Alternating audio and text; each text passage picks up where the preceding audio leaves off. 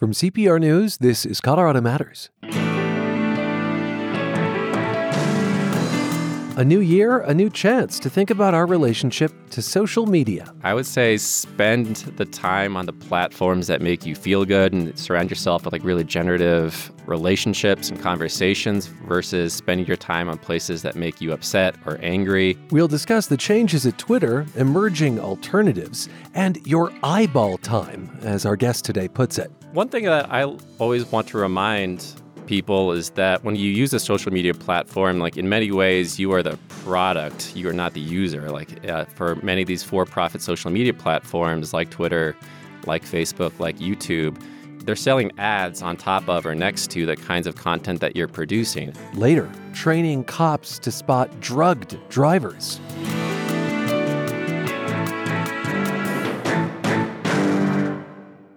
Thank you for supporting CPR. Every day, your membership is put to good work serving communities across our state. You ensure that news and music remain freely available to Coloradans everywhere. Your generosity helps make it all possible. This is Colorado Matters from CPR News. I'm Ryan Warner. When Elon Musk, the world's second richest man and CEO of Tesla, bought Twitter for $44 billion, some soul-searching began. Current Twitter users wondering if the platform's still for them. Others newly attracted to the microblogging site. A digital migration is underway, and Brian Keegan is watching this unfold. He's assistant professor of information science at CU Boulder, studies how people use and move among social platforms. Hi, Brian. Thank you so much for having me.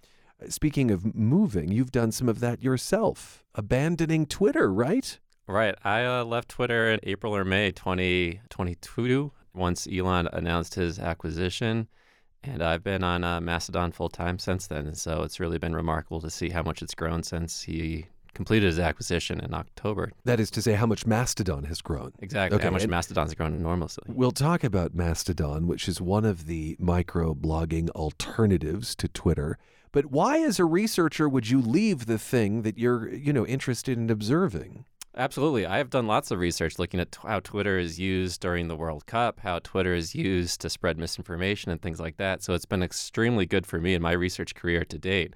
But for me, I have always been fascinated by this idea of the commons, the things that don't belong to anybody but belong to everybody. And so thinking about these alternatives like Mastodon gets us a lot closer to commons and information spaces. That is a platform that not one person runs. There's no CEO of. And that's true for Mastodon. Exactly, right. So Mastodon is one of these decentralized, or they also call it a federated social network. And so that means that there's no one central server, there's no one central owner. And that opens up a lot of really exciting possibilities for what we can do with social media in ways that haven't been possible with centralized social media that we've really grown accustomed to in the last 10 or 15 years. What else differentiates Mastodon from Twitter? So in addition to not having a single server or one central CEO, when you join Mastodon, you're able to join a different server, and those servers or those instances have different kinds of rules. And so you're really able to innovate around what kinds of rules you want to participate in and what kinds of leadership or governance you want to have over you versus just subscribing to Twitter or Facebook. Oh, I understand now why they might call it federated, because essentially what you have are little states, little fiefdoms where rules are different, and you have the marketplace then to choose from of servers. Exactly right. So each of these different instances or servers have different sets of rules. And so you can end up finding a group that has those kinds of rules that really are compatible with your values. If you want stronger rules over the kinds of content that you see, you can find places that have stronger moderation. If you subscribe to much more of a free speech kind of philosophy, you can find places that have much weaker kinds of content moderation rules. And so that really creates a kind of powerful spectrum of places and how you can sort of self-affiliate. Well, I also think of Post as having emerged. That's another alternative to Twitter. What else have you seen? What else are you curious about? Right. So we're seeing the emergence of, like you'd mentioned, Post as an alternative. I'm a little bit skeptical of Post. I think it ends up falling into a lot of the similar kinds of traps of being a very centralized, venture capital funded kind of model that Twitter and Facebook and other kinds of platforms were as well. And I think that will end up being susceptible to similar kinds of pressures and failures that we've seen with Facebook and Twitter and things like that. But that said, I think this deterioration in Twitter, this transition or migration that we're seeing with Twitter in the last couple of weeks and months has really opened up a lot of exciting alternatives to us thinking about how we want our social media to look like, how we want it to be operated and governed, and it's creating a really kind of exciting space to experiment with different modes of technological protocols, but also social governance mechanisms. Is Mastodon a Twitter ripoff? It is not identical to Twitter. It certainly has many of the same kinds of microblogging features like retweets and replies and a timeline and things like that. They call them toots and boosts. Toots and boosts, exactly, right. And so it has this kind of very distinct lingo and language you got to get used to, like you'd mentioned, the toots, the boosts, the instances, the federation, and things like that. But none of that is to say that there are these gigantic technological barriers to really you getting on board. I think there are some usability challenges that some of the largest servers on Mastodon have waiting lists, and that can be really frustrating. But Mastodon works in many ways like email does, that if you have Hotmail or Gmail, you can still talk to like someone on your Gmail account to a Hotmail email address. So just joining one Mastodon instance doesn't mean that you can't talk to other Mastodon instances. And that's what makes it federated and decentralized. Instances meaning servers in this case. Since Elon Musk bought Twitter, we are learning more about algorithms and how tweets were amplified or de-amplified, the latter known as shadow banning. So you're not banning someone, but you're saying your tweets are irrelevant and we're not going to show people them. Can you speak to how algorithms on various platforms affect our experiences on social media and the flow of information? Right. So you mentioned shadow banning. So this was a content moderation tactic that many social media platforms use. So rather than just banning a user outright from posting at all, what a shadow ban does is basically turns their volume down to zero so they can post, but no one can see what they're posting. Only they see what they're posting. Only they see what they're posting. And there's a kind of a logic to that you don't want to necessarily drive these users away, but at the same time, you maybe don't want their content, whether it be about insurrections or anti-vaccine information, getting out there and getting a large audience. And so there's a logic to why you might want to do that. And that's ultimately a content moderation kind of decision. And the conversations that we're having around Mastodon and around centralized versus decentralized social media right now are really centered on how much do we want to give power to like a single user or a single owner to make those kinds of decisions? Or do we want that to be a whole ecosystem of different kinds of experiments running and letting people just pick and choose where they want to post their content and have that content be amplified or not amplified? And that gets back to the notion of Mastodon, which is that those decisions are being made on these little islands. But you can hop from one island to another if you'd like. Right. So we've got these different islands, but you can imagine these islands are all still connected by radio or something like that, and they can just still all communicate with each other. As platforms emerge to compete with Twitter, do you think there will be a place where red and blue America might interact meaningfully? Because I could also see Mastodon just becoming a complete bubbling platform, you know? So you can definitely imagine that the way that Mastodon works with its content moderation, there's a lot of different design levers you can pull that allow people who govern different instances, different servers on Mastodon can end up contributing to a filter bubble that might end up encouraging more polarization than we saw on Twitter. In many ways, what we had with Twitter or Facebook is that we were all under one roof and we all had to kind of play by similar sets of rules. And that was the place where we had the town square where we could all gather. And so one of the risks, and I think is a very real risk when we move to these kinds of decentralized kinds of platforms and protocols, is that might end up accelerating the kinds of polarization and the kinds of echo chambers that we see as people cut ties to other kinds of instances. And that's a really powerful way that content moderation works on a decentralized platform like Mastodon, is that you can cut ties with other servers so that no one on your server can see another server's content. Do you have any FOMO with Twitter? Like, is there a part of you that misses it a bit? I definitely do have FOMO. My wife is still on it, and so I will definitely look at her screen as she browses through it. I might find myself getting on there once in a while and checking my DMs or seeing if what's just going. Oh, you've kept your login and I've password. kept my login. I'm just don't have the app on my phone and things like that. And I absolutely do have FOMO. I think that I'd spent 14 years on the platform. I built some really strong relationships there. I think many people have, and I think there's definitely a feeling of loss associated with trying to move over to a new kind of platform and create new kinds of relationships and try to find those sources of support that you had in the past. But there's also opportunities with that to kind of create new kinds of possibilities as well. And we are talking about the changes at Twitter and emerging alternatives with Brian Keegan, computational social scientist at CU Boulder. When we come back, what might a social media New Year's resolution look like? And the Kardashian Index. This is Colorado Matters from CPR News. If you want to name a mountain in Colorado, where do you start? What is the state's most iconic food? Why does Pena Boulevard have a bike lane? And does anyone use it? These are the kinds of Colorado questions we've gotten and answered in the past. I'm Corey Jones from the CPR Newsroom, and we want to hear from you too. Ask your question at cpr.org/Colorado Wonders and help us all discover more about our state of wonders. It's Colorado Matters from CPR News. I'm Ryan Warner.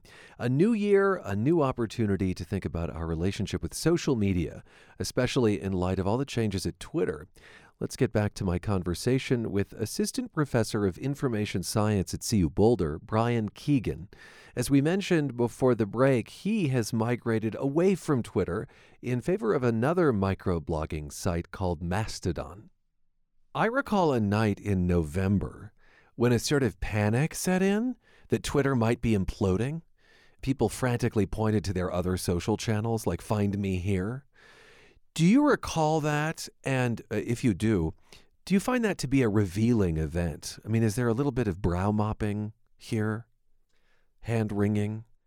So there was certainly a mania that set in that everyone needs to live, or at least in my circles, that everyone needs to leave Twitter as soon as possible and find a new safe lifeboat to ride things out, with this expectation that Twitter would fall apart almost instantaneously. I think it's a great credit to the engineers and managers who built Twitter that it's persisted as a technological platform, this many months after having more than half of the staff cut and having all these really profound policy and other kinds of changes implemented, that as a platform, it's still running. Most of the time, you can still go there and post. But I suspect, like many kinds of infrastructure, it will start to deteriorate, and those debts, those things that aren't being addressed, that technical debt will continue to accumulate and will maybe accelerate into more failures or more complex failures going forward. Do you want to be more precise with us about why you left Twitter? I mean, we know that in recent weeks and months, there has been an increase, for instance, in hate speech, in anti-Semitism, in homophobia. Do you want to speak to that and whether, did that play into your decision? I mean, one thing that I always want to remind people is that when you use a social media platform, like in many ways, you are the product, you are not the user. Like for many of these for-profit social media platforms like Twitter, like Facebook, like YouTube, they're selling ads on top of or next to the kinds of content that you're producing. And so it's how you're producing content for free that you're trying to share with others that these companies then monetize on top of your volunteered contributions. So your successful tweet, your successful Instagram post is the commodity. Exactly. And so when you're producing really good content for free that you're volunteering up and sharing on these platforms, maybe out of a pro-social that you just want to get this out there, maybe because of a professional you need to build a network, all of these are extremely valid reasons. But at the end of the day, you're doing that for free and someone else is making money on top of that. And so you for don't me, like that. And I didn't like that at the end of the day. I didn't want Elon Musk, in this case, being the beneficiary of my ideas and free content. Tell us about the Kardashian Index, will you? Sure. So Kim Kardashian is an influencer before this was a mainstream term. And the idea here is that Kim Kardashian or any of her sisters are famous for nothing, is the intuition here. And so academics have adapted this idea to develop what's called the Kardashian Index, which is the idea that you're famous for nothing in the context of academia. And so what people have looked at is, like, as scientists and researchers, how many Twitter followers do you have relative to the number of citations that your papers receive? So okay. So and is that disproportionate? Yeah. Right, exactly. And so, like, do you have more Twitter followers than you deserve? Where the deserve idea here is like this somehow proportional to the number of citations that your scholarship has received. This idea that this is the impact that your research has had on the broader academic community. And so in some way, the number of Twitter followers you have should also be proportional to your number of citations. Is that elitist? It's absolutely elitist. It's definitely this idea that the way that we communicate in the public should somehow be proportional with the ways that we communicate or have ideas in the scholarly community. And some people are extremely persuasive communicators. Other people are maybe extremely effective researchers, and maybe those are different kinds of skill sets, and maybe they shouldn't be proportional. But the idea, again, being that like maybe a Nobel Prize winner should have more Twitter followers than just some young gun assistant professor. Twitter, along with Google and Facebook, were asked to testify before Congress in 2021 about the handling of misinformation. What have you seen in terms of misinformation? And maybe you can speak in general to how the content of Twitter has changed since Elon Musk took over. So when Elon Musk took over in October 2022, one of the first changes he made, and some of the earliest changes he made, were really bringing on a lot of accounts that had been banned in the past. This, again, going to his philosophy, arguably, of free speech, that like more speech is good speech. And so these accounts that have been wrongfully banned, we should bring them back and like give them their platform and their audiences again to have this kind of robust debate in a way that was, he, I think, would argue was prematurely shut down by content moderators at Twitter. I don't agree with that argument. I think there are important boundaries to the kinds of speech that are responsible, that are safe, that promote healthy discussion. And at the end of the day, a lot of these platforms are private companies, and they sell ads, and those advertisers want their ads to appear alongside safe content. So there's really this idea of like ad safety has come to the fore, that you don't want your advertisement for a car appearing next to like a post advocating for genocide, right? And those two things really shouldn't go together. And so you've really seen this fleeing of advertisers from Twitter as like these concerns about content moderation and sort of the introduction of like this unsafe content coming back. I mean, hearing that, it makes me think the market is doing its job. You could argue that certainly, that like these advertisers want to make sure that their ads for drugs, for cars, for apps are all, appearing alongside on a timeline that has like interesting content, not dangerous or upsetting content that's going to drive other kinds of users away. They're paying for eyeballs, and if there's upsetting content that drives eyeballs away, they're also going to leave. You hold up, I think, Wikipedia as resilient to these kinds of misinformation attacks. What does Wikipedia show us? Sure. So again, Wikipedia, this online encyclopedia, I think we all know and love, operates under a very different kind of business model than a lot of these other kinds of social platforms. So Wikipedia is a nonprofit. Unlike these for-profit corporations, it doesn't have the same kinds of incentives to deliver value back to shareholders. And it's ultimately not valuing things like virality or outrage that ends up maybe aggravating a lot of the worst parts of our speech online. It also strikes me that Wikipedia, which, by the way, has things that resemble public radio pledge drives. I've been asked to give $1 here and there. It strikes me as a platform that is kind of balanced between centralized and federalized. That's a really good point. Right. So it's centralized in a lot of the classic ways that it came out of the same primordial soup in the early 2000s as the Facebooks and Twitters and MySpaces. And so as a protocol, as a technological stack, it has a very kind of centralized architecture, and yet it went down a very different kind of path, arguably because it has a very different kind of business model that doesn't require lots of eyeballs, lots of monthly active users to attract advertisers, to develop algorithms that promote virality and things like that. And so I think in all those kinds of ways, Wikipedia's different business models, the thing that ultimately contributes to its resilience to these kinds of disinformation attacks, that if you are Russia, or if you're some other kind of state actor who's trying to engage in information operations, you want to sort of introduce really aggravating, polarizing kinds of content because the algorithms on the Twitter or Facebook or YouTube see that kind of engagement and say, well, we should keep serving this up because it keeps people on the site. Versus Wikipedia is able to make decisions like, if you're behaving badly, we're going to ban you, and we're not going to be worried about like losing lots of people because we're not, at the end of the day, a for-profit corporation that needs to keep its monthly active user numbers up to show growth to shareholders, to get them to continue to invest. Well, we're in a new year, a time to reflect on our habits, good and bad, social media perhaps among them. How can folks think about social media resolutions? Maybe, as Twitter continues to change. So I've thought a lot about this. I'm certainly guilty of spending too much time scrolling on my phone through a lot of these kinds of social apps. Even as I've moved over to Mastodon, I've downloaded that app. It's on my phone. I spend a lot of time scrolling on that as well. I find that videos, like short videos, TikTok videos, Facebook, Instagram videos, oh, they're a time suck. Lord have mercy. Certainly. And so as I think about New Year resolutions for how we use social media, I would say spend the time on the platforms that make you feel good and surround yourself with like really generative relationships and conversations versus spending your time on places that make you upset or angry. There's certainly a lot to be angry about. Certainly a lot of these social media platforms have played really important roles in like organizing social movements to like work towards greater justice and social change in all these different kinds of ways. They become platforms for politics.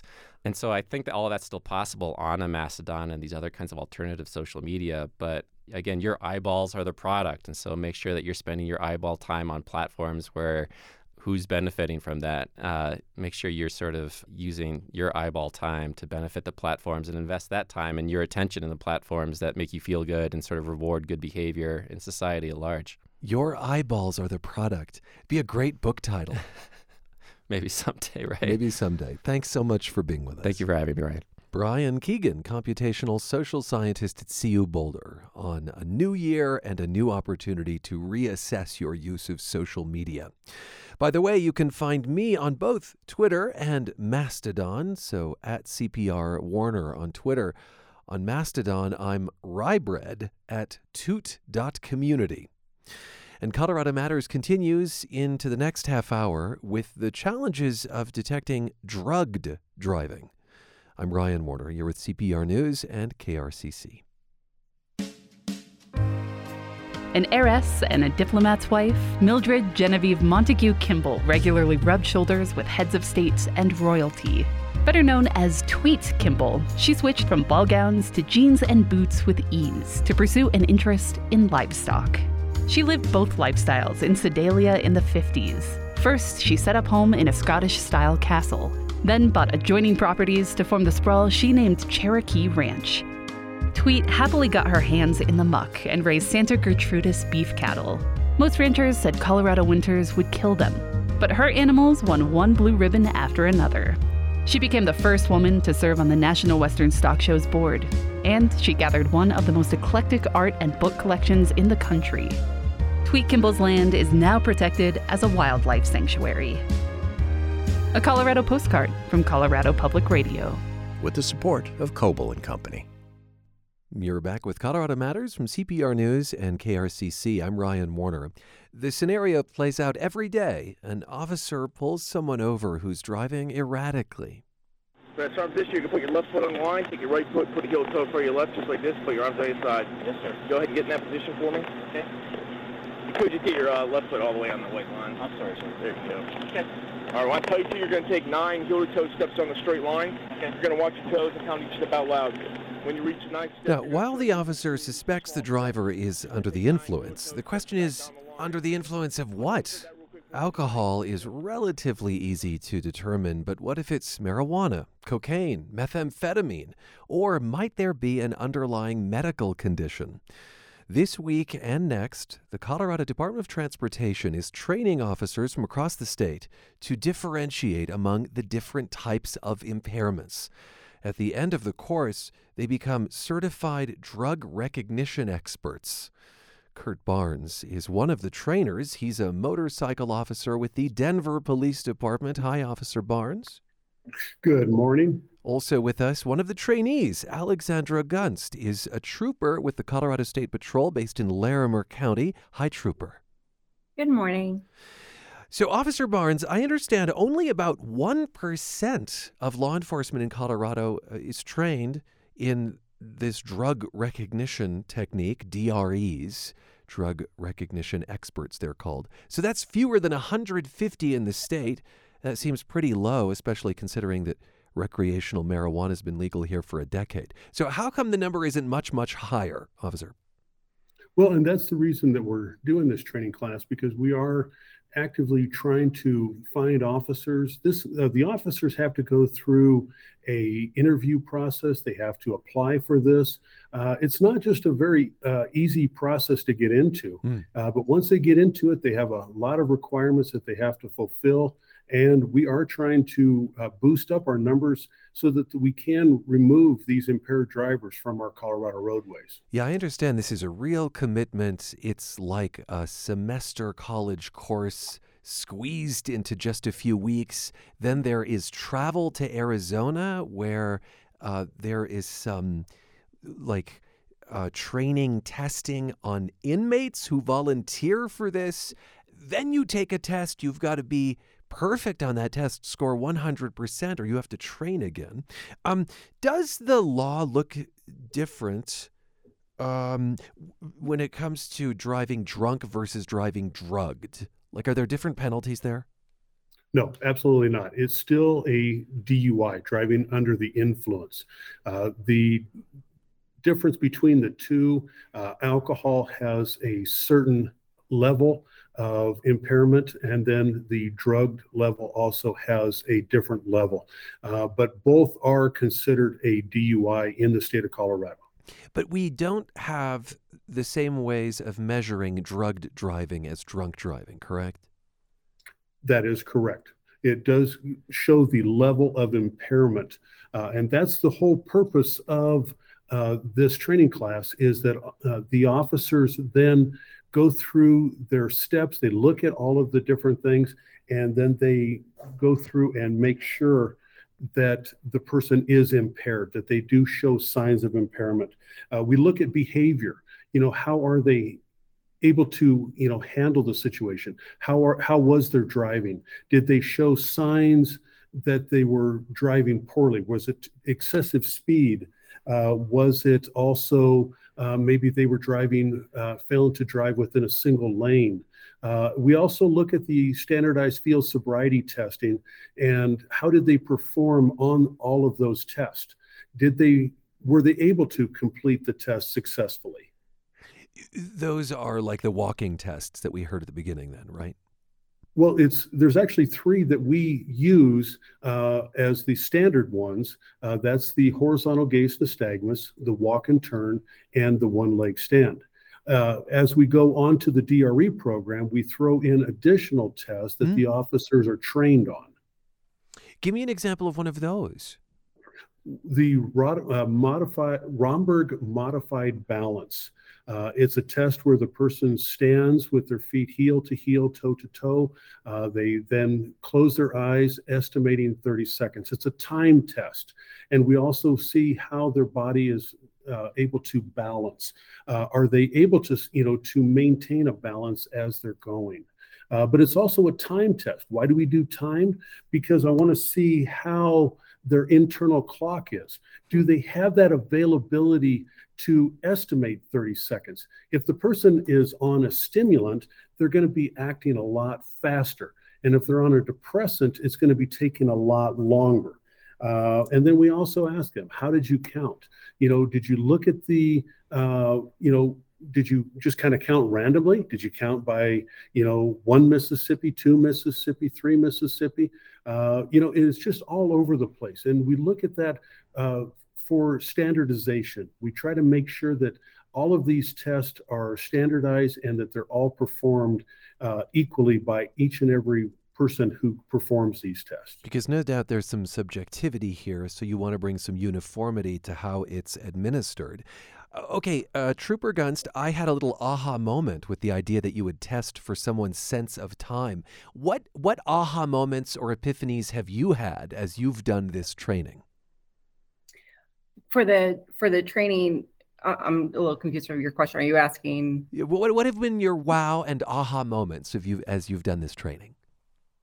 As I've done this training, it's the biggest is adding these new tests to our everyday program that I've been doing I've been a trooper for almost 5 years now, and adding these to see, okay, are they impaired by alcohol or is something else on board? Are they impaired by, let's say, methamphetamine or fentanyl?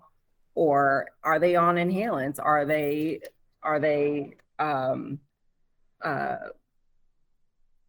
is it a medical issue? Because that could also be why they're acting the way they are. Mm-hmm. Do they take insulin, and have they not taken their insulin? Are they experiencing mental crisis? And these are all things that we look for. We don't just look for trying to always get the DUI or the person driving under the influence. I also want to save lives. Is this person experiencing, let's say, anxiety, or do they need immediate medical attention? That's also what we're looking for. It's not just to, get the DUI and take someone to jail. It's, does this person need immediate help? And that's why we also do these to rule out a medical or rule in a medical issue. Yeah. I mean, it's so interesting. You have to go to a scene and you have to get rid of your presumptions about it and to observe. But help me understand, Officer Barnes, why it would be important when it is the case of someone who is under the influence of something. Why would it be important for an officer to differentiate whether they're under the influence of cocaine or marijuana? How is that helpful? Is that about building a legal case or about the penalties they would face? Help me understand that. I don't necessarily look at the penalties. I'm more looking at building a strong case. I'm looking at what can I do to prove that this person is impaired, that they are not safe to operate a vehicle on Colorado roadways. That's the most important thing. Whether the substance be cocaine, THC, cannabis, it's the level of impairment. And how they are impaired. The whole process is a 12-step documentation of what we observe and all of the clinical modalities of the situation. 12 steps. All right. Some poetry there, perhaps. Okay, so I wonder, Trooper, how often... you said that you've been with the patrol, I think, 5 years. How often do you pull someone over who seems to be driving erratically? Like, how often do you plan to use this kind of training? Well, so for right now, my training that I have for the standard field sobriety testing, I use that in my everyday driving. If someone's driving, let's say, erratically or the wrong way. Which I have had. I've had a wrong way driver more than once, unfortunately. Gosh. And so the reason I do that before is I applied those before. Now I'm just enhancing my, program to my skill set to get these impaired drivers off the roadway. And even before this training, we do have training to detect if someone is under the influence of something other than alcohol. Mm-hmm. And this is just now honing in my skills to be a drug recognition expert. Yeah, and presumably something then you might use every day, as you say there. Officer, I'm curious about whether the person who is taking the test, the driver, the motorist, has to agree to all of these tests. Yeah, so the tests are voluntary, and so the way I explain it, I'm very open with the person I pulled over. I'll tell them, hey, my name is Trooper Guntz with the Colorado State Patrol. This is why I pulled you over. And then, but before I ask them out of the vehicle, I look to see their behavior and how I can help them, or if there's something else on board, such as drugs or alcohol. And that's where you go a little further. Okay, so you ask the question, should I ask this person out of their vehicle? And then you make that determination, because I've had people that are weaving and they are not impaired. They're just either on their phone or they're distracted by something else, or they're drowsy. Those are things you have to look for. And those are the things I do look for, like, hey, why are you unable to maintain your lane? And you go down those questions of have they not eaten and they're just tired? or is there something else on board? So then the next step is asking them out of the vehicle if I do suspect something else.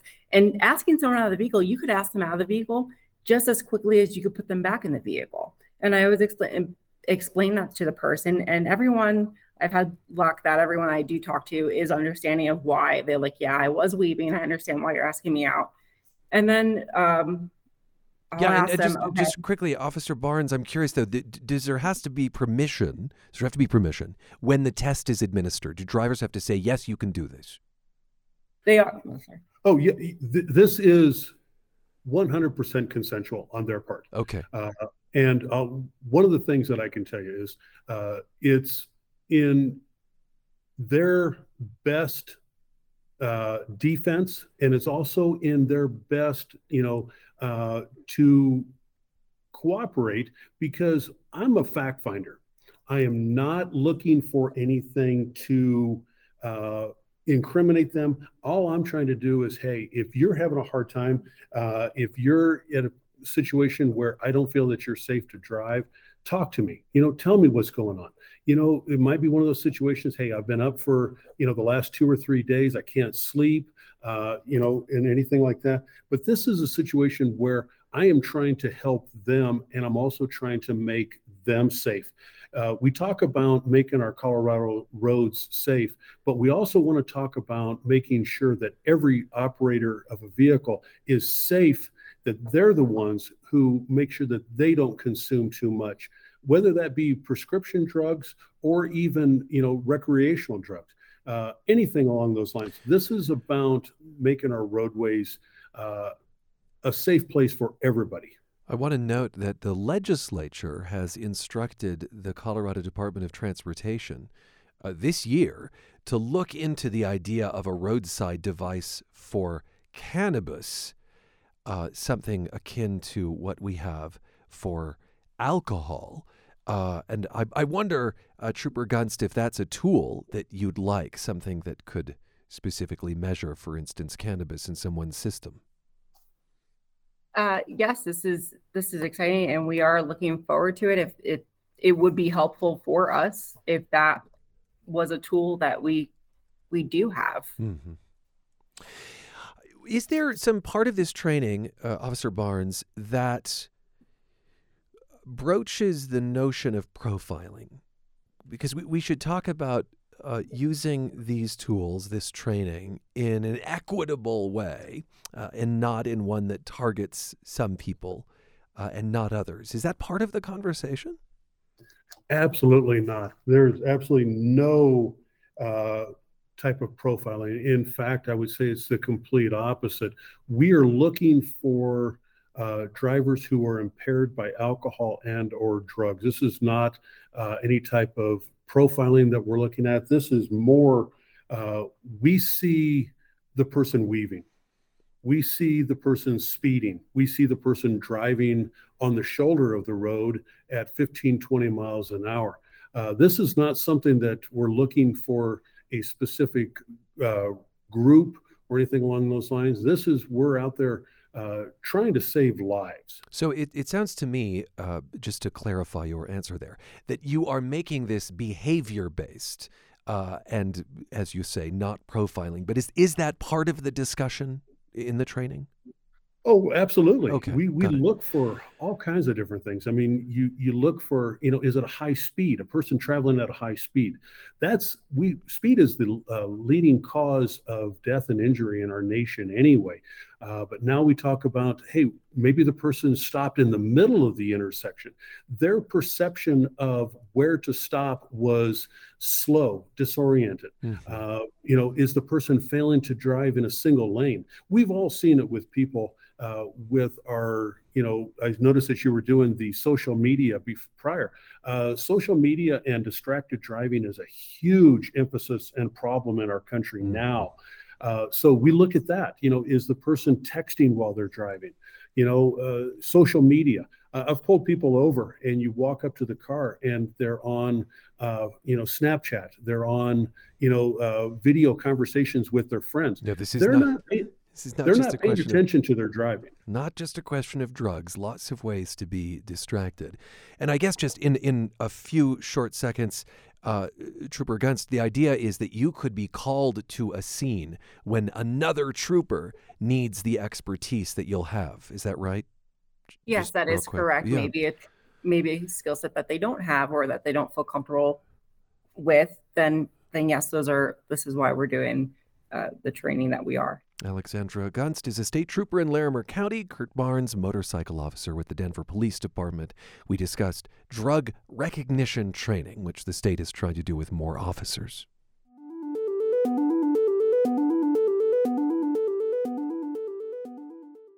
There are license plates in Colorado to support shelter pets and nurses and sports teams.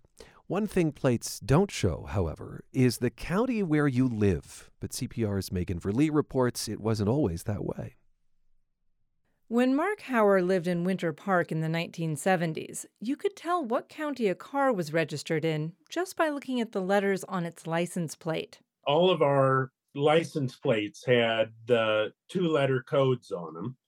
And it was always kind of a pride thing to see where people were from. All it took was knowing which letters stood for which counties.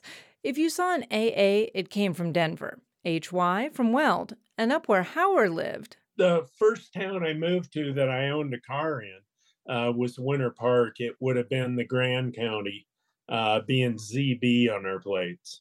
Hauer's time in the mountains eventually came to an end. He moved to the Midwest, had a career, eventually retired back to Colorado. But by the time he returned, something was missing. Those 2-letter codes. I just wondered why they weren't. And I saw your emails I get, and it said if you had questions, send them in. He's talking about our project Colorado Wonders. And to answer Hauer's question, his wonder, I turned to the man who literally wrote the book on Colorado license plates. My name is Tom Boyd. I am the author of several license plate books, the most recent one being Colorado License Plates, the First 100 Years. Boyd's plate collection covers the walls of his garage in Boulder. It hangs overhead like this jingling rectangular swath of greenery and fills big wooden frames he flips through like a massive book as he tells the story of Colorado license plates. In 1932, the counties were assigned a code based on the 1930 census. So Denver, being the most populous county in 1930, had plates that started with the number 1. Pueblo got number 2, and so on down. But why use county codes at all? Well, an old newspaper article in Boyd's book says it's because drivers really wanted plates with low numbers on them, and adopting a county prefix meant each county could start from 1. Just human nature, people wanted to have low numbers. If you graduate in the top 10 in your class, that's a lot better than graduating 197. But then Colorado just kept adding people. They had to switch from using numbers to 2-letter codes to be able to make enough license plates. And even then, bigger counties kept running through their allotted combinations. It was a struggle for license plates to keep up. Chris Hockmuth currently oversees plate inventory for the state. In Mesa County, that's the one I know because that's where I grew up. It started out as just NH, NJ, and NK, and then suddenly out of nowhere, you start seeing an L, and then NM, and then NP, and we just ran out of letters to be able to keep adding onto it without encroaching into other county blocks of letters. So in 2000, state lawmakers threw out the old county code system and ushered in the now standard 3-letter, 3-number plates we're all familiar with today. But of course, just like lots of other changes brought by population growth, there was a backlash. Hockmuth says for some people, holding on to a 2-letter county code plate became a badge of Colorado longevity. And that was kind of part of the big, and again with my air quotes, the native Colorado movement. When everybody had the native stickers, and so by moving to the 3-3 plate, you must be one of those new people moving into our county, not one of the old-time residents. The ones who really cared about this, they got the state to agree to let them keep their county code plates basically forever. The state even replaces them for free when they wear out. There's an 1,800-page list of those folks who in 2003 registered their plates, and the counties send us the information, and we double check the list and send them back out. So now we know what happened. Colorado grew, and as it did, the license plate system had to change to keep up. And that fun insider code that let people know where the guy parked next to them in the ski lot came from, it fell into history. I'm Megan Verlee, CPR News. Send us your questions about Colorado at our website, cpr.org/Colorado Wonders. When we come back, I'll announce our next book pick for Turn the Page with Colorado Matters. You're with CPR News. I'm Stuart Vanderwilt, president of Colorado Public Radio. I think there is so much stress and anxiety permeating everybody's experience. It's the pandemic, the political climate, our recognition of the deep racial injustice within our country, our communities, our systems and structures, that as we work to address those things, we need to also find opportunities to provide a sense of stability and some things that you can count on. Our day-to-day work providing information that people can count on being grounded in facts is one of the most important things that we do. And the other thing is we recognize it's really important to provide moments of joy, moments of discovery. The impact of that is we hope that people are inspired and engaged. Support CPR in 2023 and beyond at cpr.org, and thank you. You're with Colorado Matters from CPR News. I'm Ryan Warner. You will know it is time to turn the page when you hear the chimes ring like this. We read a book together and then meet the author in our series Turn the Page, and the next event is in February. We are ready to announce our pick. It's actually a collection of essays called Western Journeys by Tiao Lim Goh of Denver. In this book, I'm trying to capture a number of journeys that includes my own immigration journey to America, but also journeys in traveling around and figuring out the American West, as well as figuring out, what it means to be a writer and how I could be a writer. Goh is originally from Singapore, and in these carefully crafted essays, she explores the journeys of the Chinese immigrants who helped build the West, even as they were discriminated against. Western Journeys is a mix of memoir, history, and nature writing. Pick up your copy, then plug into our free virtual event with the author, Tiao Lim Goh, February 23rd. Tickets are at cpr.org/turnthepage. Denver's Platt Forum is a cutting-edge arts, youth development, and artist-in-residence group that's been around since 2002. CPR's Eden Lane takes us along as she meets the first artist in a new program. Platt Forum has introduced a new artist residency made possible in part by a grant from the National Endowment for the Arts. The Community Mentee Residency is an extension of their normal work with resident artists and high school students in the Art Lab program. Platt Forum's curator and engagement director, Sigrid Strand, says the new program was born to provide specific support for artists. They awarded this so that we could work with BIPOC and or LGBTQ artists and uplift their careers, give them opportunities to work with mentors in their field who also share their cultural background and their identities. And so we really were looking for a safe space to create work that challenges the norms in commercial galleries and gives them that liberation and safe space to create. For this inaugural residency, Platt Forum chose Denver-based painter, illustrator, and muralist Jonna Ray Church. What was it about Platt Forum that made you even apply to be a resident artist there? I really enjoy what they stand for, and I think that it's important to support BIPOC and LGBTQ plus individuals in the arts. So that really resonated with me. When you applied, you didn't know that this was going to be the program that you would be chosen for.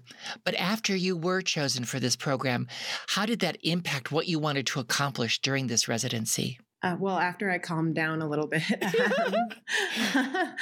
I think that what I wanted to accomplish was telling my story through my art, because my hope is that in some way the viewers can connect with it, because in my own experience, seeing other people's art, whether that's through music, poetry, or visual arts, I have found my own healing. And I really believe that the only reason for our existence is connection. It's fascinating to hear a visual artist talk about connection because you're in isolation for so much of your creative process. Can you talk to me about that? I feel for me now that I actually feel more connected to my community than I have before. While I am working in isolation, while I paint, I'm still consulting like my mentors and having other people look at it and tell the story behind each piece. And for me, that has been like extremely healing. So I do actually feel pretty connected to everybody. That's an interesting byproduct of this residency. Let's talk about the fun stuff. Let's talk about your show, Indigo. Yes. What does that mean? So Indigo is symbolic of intuition, obviously, and the ability to plan for the future, but it also is symbolic of connection. And not only, I don't want to just talk about connection to other people. I think that there's a level of connection to ourselves that we need to take a hard look at in order to hopefully reach that process of healing. Although Church is primarily a portrait artist, in this exhibition she is expanding into more abstract work. She says to expect lots and lots of color, patterns, and shapes. I hope a little bit of healing, and I know a lot of people in the industry, and I would love for them to connect and take something away from my work, and whether they know the exact meaning behind each piece. I really enjoy when other people create their own meaning. I don't just do this for me. I do think that we find that healing through speaking to other people and other people's stories. So that's what I'm ultimately hoping for from this show. Strand says there are many ways of defining success for this new residency program. A well-attended opening is just the first step. It could also be a launching place for Church's career. She has been working on her career, but also juggling another job for a long time. And I really want to see her career blossom after this. And so we've been trying to have her meet with other curators locally. And, just like I said, I want to see tons of support, people showing up and seeing all of this beautiful work that she's creating. Indigo with platform resident artist Jonna Ray Church runs January 13th through January 31st at the group's Denver gallery space. I'm Eden Lane, CPR News. And that is Colorado Matters for today, with thanks to our team. Tyler Bender, Carl Bielik, Anthony Cotton, Pete Kramer, Andrea Dukakis, Rachel Estabrook, Michelle Fulcher, Matt Hers, Michael Hughes, Chris Ketchum, Pedro Lumbrano, Patrice Mondragon, Shane Rumsey, Chandra Thomas Whitfield. And special thanks to Claire Cleveland. I'm Ryan Warner. You're with CPR News and KRCC.